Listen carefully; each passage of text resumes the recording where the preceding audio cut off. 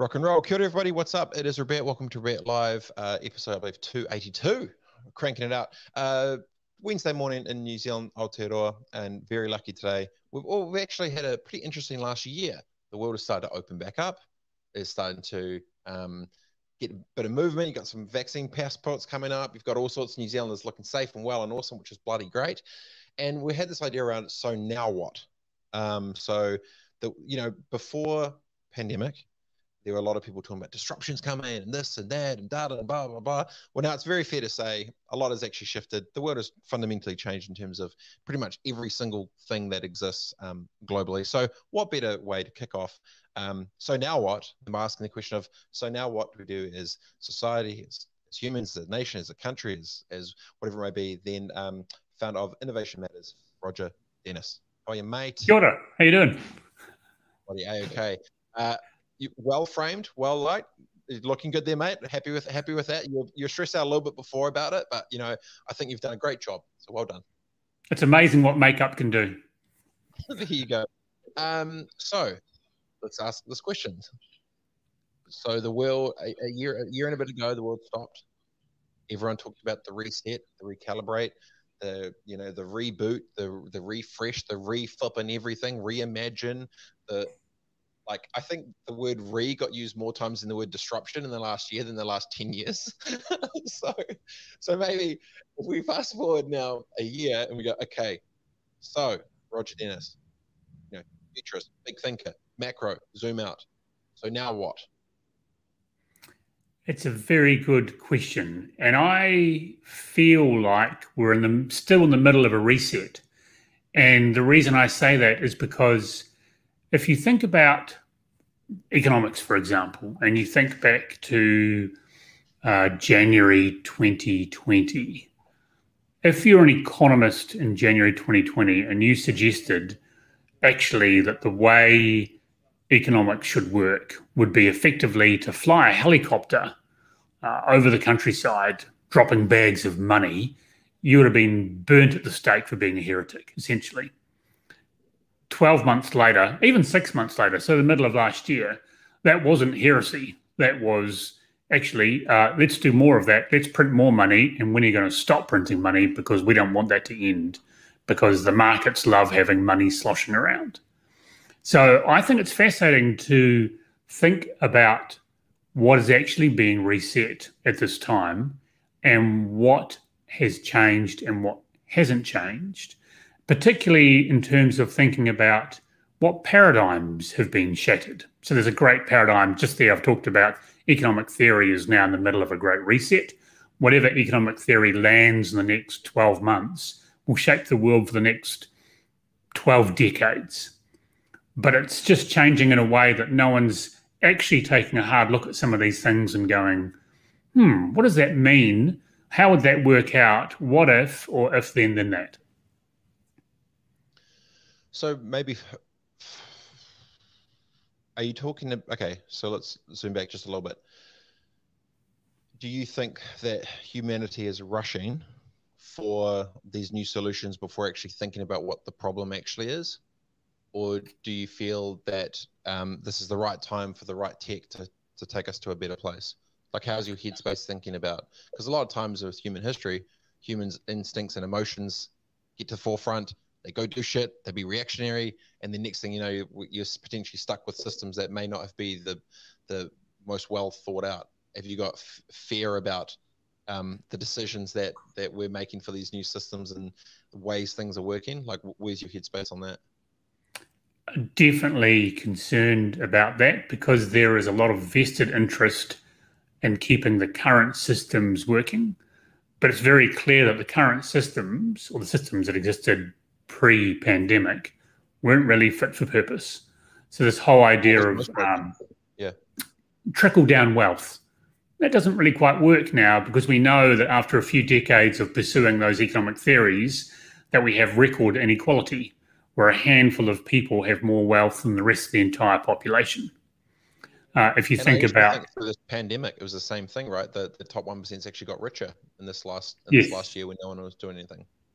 Yeah, absolutely. And that's why I'm very wary of subject matter experts making proclamations around what's going to happen in the next 12 months. Because if you look back to the last 12 months, then when the world first hit sort of pandemic shock, there were plenty of economists saying it's going to be a W-shaped recession, a V-shaped recovery, W-shaped recovery, V-shaped recovery, L-shaped recovery. It's like they were standing in front of this Sesame Street box filled with alphabet-shaped letters and just pulling them out at random, right? But now people are saying it's a K-shaped recovery, right? It's totally unequal. And so people looking back and of course it's a K-shaped recovery. Of course it was. But at the time, no one predicted, for example, that ski fields in Aotearoa would be the busiest ever on record, that house prices around the world would keep on booming. Nobody predicted that. And what we have now are complex systems interacting in really difficult ways. Complex systems are always very hard, if not impossible, to predict. But now we have multiple complex systems evolving in ways which might not be the best to equip humanity for a difficult and volatile future. So on that around, do you think that people have underestimated human nature of what people would do? Like right now, when a year ago, transportation went to the flipping ground, right? Everything went to zero. Carnival Cruises staffed, American Airlines staffed, everyone's staffed, Air New Zealand staffed, everyone's staffed. Now, I was talking to someone 2 weeks ago that said the booking system that does rebookings on their travel site cannot almost keep up with the amount of influx that's coming through now. Because I guess no one thought about the fact a year ago, instead of thinking, hey, everyone's at zero, they said, well, humans are going to get locked up for the next year. They're going to get very antsy. And the second they can get out and flip and do something, they're going to town. Like another example is in the States, golfing. Golf in the States is blowing up. You can't even get onto a flipping a golf course until almost a week in advance, just because it's the only thing that's basically open. No one can go anywhere else to do anything, and that's basically what's happening. So do you think that we're still so short-sighted in our thinking for what humans will actually do? Well, there's a couple of things there. First of all, this level of social disruption is really unprecedented in modern history. So previously, it's been accepted that there'll be pandemics and that we'll just have to deal with the mortality rate. This time around, that's been quite different. And we've said actually lock the world down because that mortality rate is unacceptable. Now, as we move out of continuous lockdowns in some countries around the world, does that acceptance of different mortality rates change, or does it stay the same? Secondly, when it comes to social behaviours, people are, inherently social creatures, and therefore the need for close social contact, I think, is always going to sit there. What really concerns me, though, about the current thinking in terms of how we use the opportunity is that, the largest existential problem right now is climate change. And I'm concerned that in the rush to get back to whatever normal might look like, that the opportunity to do a reset around climate change will be lost. And to get some context around that, for example, in Iceland, 6 months ago, I think it was, the Prime Minister announced that the majority of government efforts to restart the economy were going to be focused on those that mitigated the risk of future climate change. So actually saying we're going to actually invest in the economy, we're going to drop money into the economy, but we're actually going to focus on initiatives to reduce the impact of climate change going forward. That's good use of it. I saw reports coming out of LA when all the cars stopped and then it all opened up, and they said it was the clearest they've ever had, in the air there for absolute years. I think you are right. There's been more of a rush to get back to how it was so people can go and do what they did, instead of a bigger macro conversation around what could or should be in terms of restructuring the way, is that word flipping re again, anything else.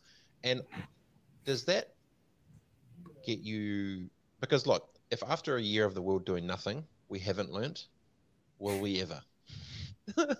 Like, how shit are we, dude? Like, it's the way when you say it just sounds really bad. I think crises are really good for sort of shocking people into thinking hard about what needs to be done. But the problem is that any systems have inertia in them, and inertia slows down whatever change you want to create along the way. And then also you have necessary inertia in sort of official systems. So if you think about that, I used to think that government bureaucracy was a force to be fought, reckoned with. But if you think about what's happened in the States, then the only thing slowing down the complete death of democracy in the States arguably was inertia in bureaucratic systems, which meant that any half-formed thought blasted out to the world in crayon on Twitter didn't actually get turned into government policy overnight because it had to go through the process, and the process slowed things down. So in some respects, that's good. However, climate change is something where you need to go a lot faster than where we're going right now. That's not so good. And equality, you need to be going faster than where we are right now, and also slowing down, not so good. So these are sort of fundamental issues around the way modern society in Western developed countries has structured itself, where there needs to be quite a considerable level of thought put into how we emerge from this in a way that suits, the current situation, not just reverting back to 2019. So down that, right, that opens up a bit of a can of worms, because if you're saying that the reason we don't have speed is because the inertia that exists in these bigger ecosystems, then the question I would ask is, how do you create a new system to do it faster? And then not that we translate, because if that's the question you got to ask, because reliable data equals reliable results. And if we've consistently shown that, with that structure, we move at a certain pace, and that's not going to be good enough, then how do you think that actually manifests itself? I mean, the only thing I could start to think of is maybe in the finance space, where you look at what blockchain and crypto is trying to do and starting to do to try and, eliminate the middlemen. How do you view replacing systems if they need to be placed, and how would you do it, or what would it be, or what would you do? And so, without being facetious, that's the right question to ask. And at the moment, I think we need to be asking more of those sorts of questions, because the world doesn't need more programmers, it needs more philosophers right now. And you need to spend more time asking difficult questions to start hard conversations around how you would actually start to pull this off. I don't know the answer to that question, but I'm sure if we had enough of the right people with the right experience around the table, you could start to get to an approximate solution to some of this rather than an exact one. And I think you need to have sort of approximate answers to the right questions rather than the right answers to the wrong questions. Well, the danger. So I'm only 35 now, but I've got to come up and look at Power Above. I've got to sit next to Power Now, and I was really naive, younger, looking at how things actually worked. I'm just like, stuff that, shit's whack, blah, blah, blah. I've got no context of the relationships and the money and how things work together and the systems. You just think like, stuff it, the people are broken, the shit's broken, the shit's whack. And I always get, interested when I see, like there was even some people that were trying to break into like the Chase Bank Center in New York or something like the other day. And you've got these like homeless looking flipping hippie dudes trying to scale walls and all sorts of shit. And I didn't feel like the people that are the most like, not saying philosophers or crazy intellectually articulate or whatever it is, there's always very much a disconnect between those that are bitching about it and those that actually understand it in terms of what they look like, talk like, sound like, the questions they ask and whatever. And a lot of the times when I think about Power Now, maybe it's those that actually know what's up aren't in a position to actually ask that question, because they're usually paid by someone or something that's got to do with that system. And I can say this from firsthand knowledge from multiple people who have positions within multiple big things. And there's definitely a public versus a private thing. So I guess my question, Roger Dennis, would be, how do you start to have more of these tougher questions asked from people that are intellectually capable enough in the right rooms without potentially jeopardizing their own paychecks or their own interests or their own whatever? Because the right people do know the right questions to ask. It feels like they're not pushing post. Yeah, and they have a vested interest, but behind closed doors, what I'm seeing is boards and chief execs are all asking the same question, which is what the hell is going on? And so they're asking the right question, but having a public view on that and putting it out in a way that is a coherent response, I think is the challenge for people, because I think there's a lot of pressure to have the right answer. So if you've got the question and the question, yeah, if you've got the title and you ask the question, it makes it look like you don't know. Yeah, and you don't want to be seen to not knowing the answer, because all sorts of questions get asked, right? So if you're in the system and you're part of the mechanism that controls the system, and you don't have the answer to the difficult question, then what the hell are you doing in the first place? Right? But the truth is, no one really knows the right answers, but there are definitely the right questions to be asking. I was a few years ago when I had the media company, we were going to do a day, and it was going to be this mini content summit, and it was going to be for brand managers and marketing managers and all this shit to come in, blah blah. And I talked to my mentor about it. I was like, oh, it's going to be epic. They're all going to come in. We could just Q&A, ask everything, and help them all out, and give them all the tools, tell them what they need to do, blah blah. And he goes, man, you're dumb. And I'm like, what do you mean?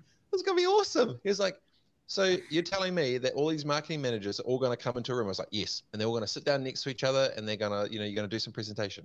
He's like, yes, I get that much. He goes, and then one of them's they're going to start just doing like open Q&A for everything. I was like, yes. He's like, that's not going to happen. And I was like, what do you mean? They're all going to be in the room. It's going to be sweet. Kumbaya shit. He goes, no.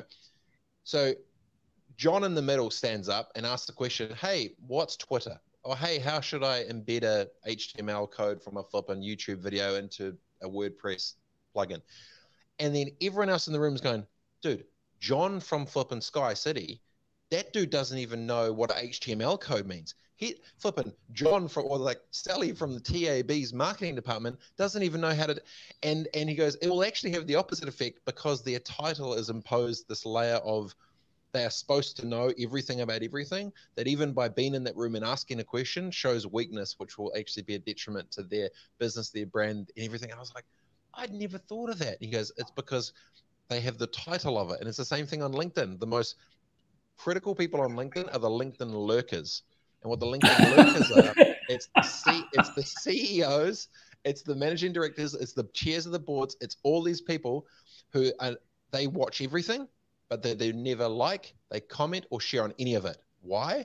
Because if flipping old mate from telco number 1 is then just ragging on old mate number 2, or if someone gives someone else, their biggest competitor's creative agency props for a thing, all of a sudden they look like that their business is actually doing it, not them. So there is this, I think you're right there, Roger, there is there's something broken around a safe way for ideas to be asked without the titles and the impositions and the weight of these businesses going it. So I think if you could start that off, that might be a better start for it. Do you think that New Zealand as a whole has the capability to do that? Do you think they can do that? Do you think they should do that? And do you think they will do that? Wow. So once again, more good questions. And the interesting thing about New Zealand and other countries of a similar size is that it seems like 5-6 million people creates a system which is large enough to have impact, but small enough to be flexible and agile. So potentially you could get 100 of the right people in a room to have a Chatham House style conversation around some of these really difficult questions. That would be fascinating. So if anyone wants to help organize that with me, I'd love to do that. because I'm pretty sure between you and I, we could get the right 100 people in the room. Well, it's similar to that other thing we did, right? The strategic insights panel. It's that round 2, but for a something kind of specific around a theme or a topic, right? Yes. Yeah, exactly. Yeah. And sort of also to that as well, one thing that I'm trying to do to raise awareness of some of these questions outside of my immediate client group is, so I've set up a newsletter, which you get, called Just One Thing. And the idea is that it cuts through a whole bunch of noise, and every 2 or 3 weeks, you get a little thought bomb which focuses on just one thing that will help you filter out all the noise and just look at a signal, which is really important. And I've found that, I'm sending it to a whole bunch of people that I've invited to that list. And the feedback has been fascinating, because by just focusing on one thing at a time, you start to get people asking the right questions, as opposed to, a torrent of information where, newsletters get judged by the number of links they have in them rather than the level of thought in them.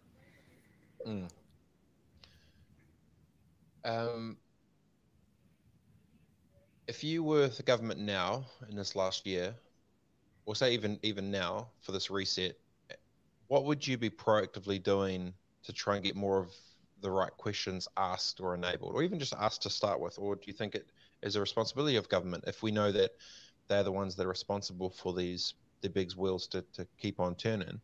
If you believe the old way is broken, how would you build the new? It has to be a combination of public sector and private sector. And that's because essentially what happens is government sets the constraints and the rules and the boundaries, and then the private sector works to innovate within those constraints. And so the macro sort of comparison to that is, when you have a brainstorming session, you can have the coolest beanbags, the greatest glass walls, the best whiteboard markers in the world, the best brownies and snacks on the table in the middle, and the conversation will go all over the place, and you won't get anything productive out of that.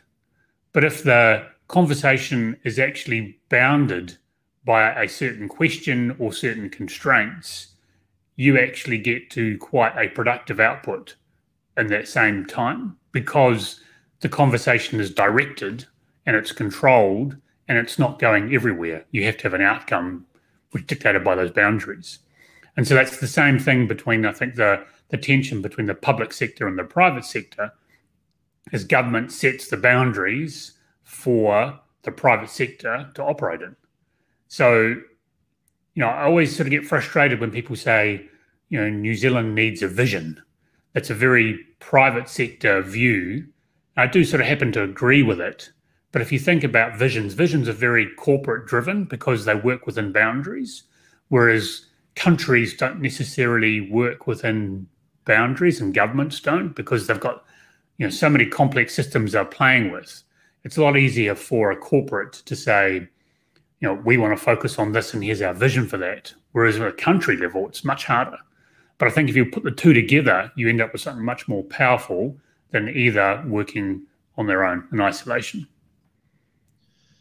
So how do you start to affect that change? Like what can you do specifically? How do you try and, you can ask these questions, but then what? Because, like I have a lot of thoughts about lots of different things. I put lots of ideas out into the ether. I like to, do that. Like, but I'm just sort of one human just doing one thing, right?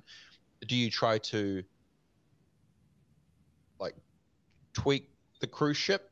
You try to build a new boat? Do you try to blow up the old boat? Do you try to stay in the speedboat? Do you try to just stay swimming by yourself? Do you know what I mean? Like there's like I think back to when I was first put on the content agency. I had this idea of like, I either acquire a bunch of other tier 2 agencies and we go up, we try and become a one, and at the same time you're going to have a whole bunch of people that leave the tier 1 agencies that start their own little number 3s. Or do you try and get in the tier 1s and then blow it up from the inside, or actually be able to see and get context? So there's kind of different strategies when you think about outcome. So in New Zealand right now, the small little speedboats are, one little two-man bands, but with no real engine behind them. You've got the big engines that, have either corporate backing or they've got the influence of others or whatever it may be. Then you've obviously got government on top. Like, how would you, if you wanted to try and have the most impact for New Zealand, maybe it's a selfish question, maybe not, maybe my insecurity is asking for myself. How do you think it can do it to not only go from a moment to a movement? How do you start to do that? Another great question. I think that, so first we think about New Zealand, the business environment. It's a ridiculously high percentage of organisations under, I think, 20 people that make up New Zealand's business landscape. Over 90%, I think it is, from memory. 97% is under small go. businesses with under 20 staff is 97% of New Zealand. Yeah, it's insane. There we are. That's the number. Yeah, it's a lot. So you've only got a handful of very large organisations in this country anyway. And in terms of how you start to move that dial, I'm more and more interested in this idea of missions. And this comes from an economist, Maria Mazzucato, who's very, very popular right now. She's, if you have a celebrity economist, if it's such a thing, she's it right now. But it sort of stems back to, if you think about the Apollo missions from the States, where very clear focus, one goal, put man on the moon, put lots of effort into that.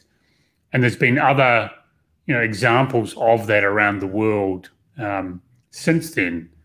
But if you think about what that does, it actually starts to focus effort and thinking and funding into an area which is hopefully going to spur more returns in the right direction. So one of the things that I'm really interested in, so what if you had a mission to develop a small passenger aircraft that could go Auckland to Dunedin or Auckland, Queenstown non-stop, that was electrically powered, that could carry a certain number of passengers. And because New Zealand's got quite a high level of aviation engineering expertise, because we're a tourist country, because we want to be sustainable and clean and green, it makes sense for New Zealand to have a goal or a mission around that, with a certain time frame, with certain constraints, with certain goals. And this sort of gets back to the X Prize. The whole X Prize idea is around, hit a certain target or a goal by a certain time and win a certain amount of money. And it's not really the money incentive that does it. It's this, I think, very human competitive streak around, trying to be first at something, and trying to be first at something which actually makes sense to be first at.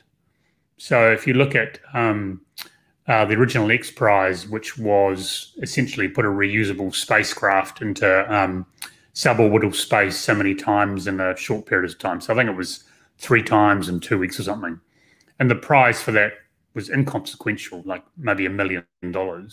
The engineering effort that went into that just completely dwarfed the prize money, but there was something around that competitive environment and that mission, that nature, which actually meant that it spurred a whole bunch of innovation around that thing. So, I think if New Zealand was really smart around its response, the government could set up, a mission-driven approach to this, where you said, actually, here are 3 things that matter to New Zealand's economy, right? Maybe reducing emissions from agriculture, having a electrically driven tourism industry, something along those lines, where you had constraints and boundaries, and you said, actually, okay, here's the start line, here's the constraints, here's boundaries, go. And right now, and in this environment, New Zealand's got a huge advantage, because innovation works really well when you can get people around a table with jugs of coffee and a whiteboard, as opposed to over Zoom. And there's very few places in the world where you can actually do that right now, and New Zealand is one of them. So the opportunity is to set up this mission challenge and actually invite people down to New Zealand, some of the smartest brains, give them some entry path in via, a visa scheme like the Global Impact Visa from the Eben Hillary Fellowship, and then say, come on down, here's the challenge. You could change the equation for attracting talent to New Zealand forever. That's interesting. Gamify world problems, but using the logistics of what we have that others don't, which becomes the asset, not the liability. I have actually been thinking about that. Actually, I'll just quickly show Malcolm's thing before he said, go bimodal, keep the existing system running with you have a lean strategic group getting wins, building the new and slowly move the existing systems people across based on their eagerness for change. There can be a slow pull as you just slowly, slowly pull the sides across instead of trying to, maybe that is the route. You don't, it's a tango. You don't just switch from, and to blow one up and just jump into the other. It's going to be a slow tango, but maybe one leads to start and then the other one, as it gets tired, slowly just, drops out to the ether. Yes. I do like this idea, the mission thing that becomes very clear, and what's become clearer and more focused over time is that the people who do the most just get insanely singular in focus, just insanely, when you watch, even down to athletes, like watching The Last Dance with Michael Jordan and just watching his headspace of how he approached it with just like insane tenacity for a thing. And then you hear these stories of, Steve Jobs with all this crazy stuff. It was just like maniacal focus for a thing. And, that comes at a lot of time kind of maybe against not Kiwiism or whatever, but, to look like an arsehole going after something that you want makes you look like an arsehole when all you talk about is that one thing, because that's all you care about. But then on the flip side, like if you put that on one side and the average Kiwi like, it's all good, we'll be sweet, she'll be right, mate.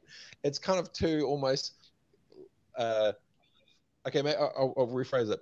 If New York was New Zealand and for one whole year the world was stopped, but the energy and people in New York were in New Zealand, I've got a funky feeling there might have been a bit more hustle when it comes to commercial opportunity around what could or couldn't be done in this country compared to the rest of the world. I have a very strong feeling that that is a fair statement. Yes, I think it is. The flip side would be the level of grit and resilience of New Yorkers to cope in the midst of an existential crisis would be significantly lower than how New Zealanders would cope. And so when I look at these comparisons, I don't so much look at them in terms of, the whole country would be X or the whole city would be Y. You need to have a real mix of talents to make these things work. And so you might have that totally focused leader that's just relentless on one thing. But when you sort of open the hood, you'll find a bunch of people working on a whole bunch of different things. And I think historically, New Zealanders have been really good generalists, which has been great. Because I remember when I went to London first in my late 20s, and I did a whole bunch of stuff. I remember punting my CV around different agencies, and on my CV was a whole list of things I did really well, as you do in New Zealand in a small market. And they would go, well, what do you actually do? And I'd go, well, I do all that stuff. And they go, no, you can't do all that. What do you actually do?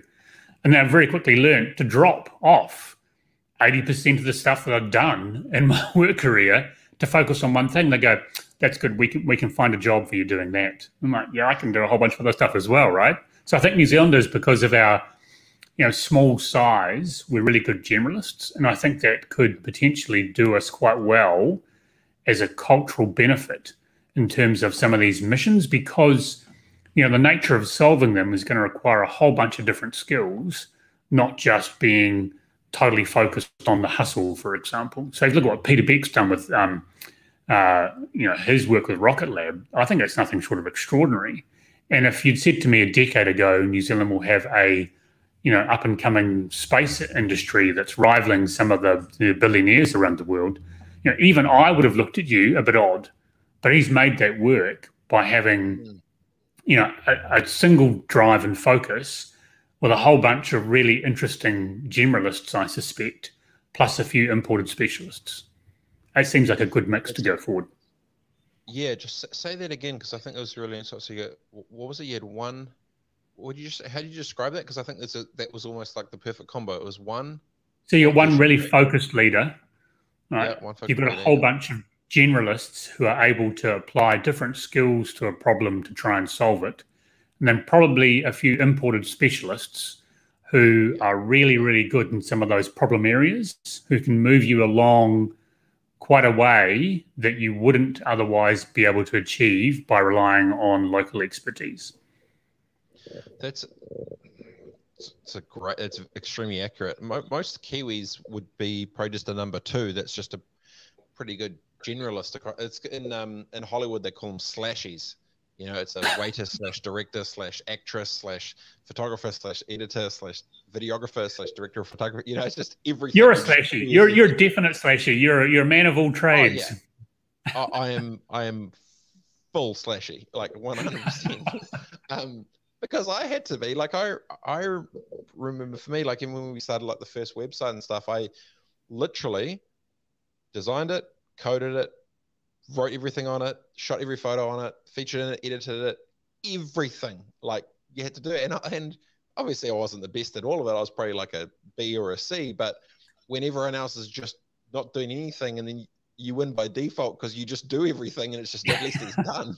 You kind of win. It does raise that question, like, in Hollywood, would slashies produce the best horror films? No. Slashies doing slashes? No. But I don't think that you can. So now, my approach is totally different now. Now I am kind of like, okay, what can I delegate and eliminate and delete out of my life that I'm shit at, that I do not enjoy, that doesn't bring me energy, that doesn't bring me any type of good stuff, that shit. Like, yeah, like I think it's Chris Rock has a saying. He's like, you could drive your feet with you could drive your car with your feet if you want to, but that doesn't make it a good idea. And it's so good because it's for so many times when you think of, like, say the 97% of small businesses or whatever it may be, so many of the time they're like, oh no, but I have to do this, and they have to do all of it. It's like, well, you don't, you choose to, and you're doing it pretty shittly. Is it the best use of your time? And you don't think of your time in a different way. So maybe it's just, a bit of a lack of self-awareness for generalists, because I'm imagining these number three specialists that you talk about probably get paid more than the generalists, but then they probably don't, and the generalists probably don't have the equity of the owner as well. So I think, maybe it does help to level up the nation, maybe go from generalist to specialist, maybe not. Depends. I mean, if you look at where your joy comes from, right? But yeah. Look at Switzerland, for example, right? So Switzerland, I find it a fascinating country, accumulated significant wealth, arguably through, financial services, which are probably more opaque than they should be. But they also have really, really good engineering, deep specialist engineering skills. And you look at that and you think, wow, there's a tiny country that just really deeply specializes in certain areas and then exports those skills. So if you want to bore a tunnel through a mountain, you want to put a chairlift over a difficult mountain range or whatever, you just go to the Swiss, right? You want to do some really complex, chemical production, Swiss are really good at that stuff as well. Pharmaceuticals, Swiss again. Yeah, niches. And I think a buddy of mine's in the money space venture stuff, and he goes, mate, New Zealand has the best creativity, but we are just shit at commercialization of it. We don't want to ask for the cash. We don't want to make the cash off it. We want to keep it real and all this other shit, and then no one has any money. And it's like, well, but he said the ingenuity that exists here rivals, and everyone talks about it. He goes, but you travel around and then you compare the amount of people they have with what they actually export and the range of things that they export towards the stuff that gets created in New Zealand for only 6 million people. It's pretty mind blowing, So it's in our DNA to be, creative and create and to push. So before we go on, I'll ask me one more thing. So say in this next 12 months, if you were a individual, what would the one thing you'd focus on? If you're a business, what's the one thing you'd focus on? And then if you're the government, what was the one thing? So you got 3 tiers, one big thing. Next 1 year, or say by Christmas. By Christmas, what is the one big thing that an individual, a business, and the government should focus on to niche down and get the most disproportional upside for the nation? Can you ask me a hard question? I think I've given you some good ones today, actually. I think I'm quite impressed as well. As an individual, I would be looking to start some difficult conversations with friends and colleagues around the opportunity for New Zealand. And by that, it's not just, wow, we've got a travel bubble opening in a week's time with Australia. Isn't that awesome? I think it's actually how would we continue to leverage the crisis that's going on around the world, and to give some context around that. In New Zealand and out in Australia, you're very fortunate in that we are sort of in this paradise where we can have face-to-face meetings, we can go to pubs and bars. You know, I've been to 2 or 3 concerts where there's been tens of thousands of people in the last 2 or 3 months, which in some parts of the world just seems like an alien planet. And people are really getting caught up in vaccine optimism. But if you do the numbers on vaccinations, so we're doing maybe 6 million a day globally. You want to hit 75, 80% population to really make a vaccination program work, then actually it's going to take at least another 2 or 3 years before you vaccinate the globe. And in the meantime, the pandemic is going to change and shift, and the virus is going to mutate. And it's potentially high likely that the current vaccines won't be as effective. So actually having a country that it remains COVID-free is a huge advantage on a world stage. And what do we do to take advantage of that? We don't just open a travel bubble. There must be other things. So that's, as an individual, I'll be thinking around what is it that New Zealanders can do, or New Zealand as a nation can do to really leverage this once-in-a-lifetime opportunity. That's the first thing. Have difficult conversations with colleagues, start a national conversation around that. The second thing, as a business, I would be looking at how can we innovate faster in our particular area, given what I said before. We can put everyone in a meeting room, have a problem on a whiteboard, throw ideas around over jugs and jugs of coffee or beers or late night or whatever, to actually out-innovate the rest of the world, because the rest of the world is currently stuck in Zoom rooms where you don't get non-verbal cues very easily, where you miss out on this very, social requirement of innovation. So you could actually out-innovate global competitors from New Zealand simply from the fact that we're COVID-free. And then as a government, I would be saying, what the hell can we do to leverage this crisis, given that we have low productivity, we have high inequality, we have poor house prices, we don't attract as much talent as we should.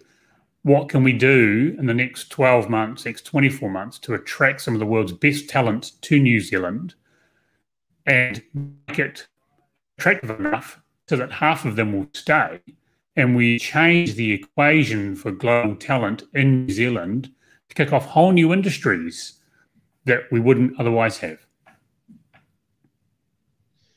Get me very hopeful for the future, my friend. If people want to, and the great answers as well, if people want to try and sneak onto your email list, your secret little Illuminati EDM, how do they, if they want to try and get to you, how do they try and do it? If they want in, how do they get in? So it's invitation only. You send an email to me, which is now, NOW, at rogerdennis.com, ROGERDENNIS.com, and you tell me why you want to be on the list. It's very, very easy to add your name to most email lists around the world and flood your inbox with stuff that you never read. I actually want people that are interested, purposely interested in understanding at a high level what's going on in the world. And therefore, if you want to subscribe, cross that barrier. Little hurdle to jump before you get onto the list. I get it. Earn it. Earn your turns. Appreciate your time, Roger. Best of luck. And I also, thank for your time, because I know you're a very busy man, but I love the good macro chats that we get to have. So stay safe, be good, and I'll talk to you soon. You too. Cheers, Robert. Appreciate it, brother. Shot, bro. Bye. Ladies and gentlemen, Roger Dennis, absolute flipping champ. Innovation Matters. Get on his email list now at rogerdennis.com. Email him. Get in there. Learn some shit. Have a good day, team. Peace.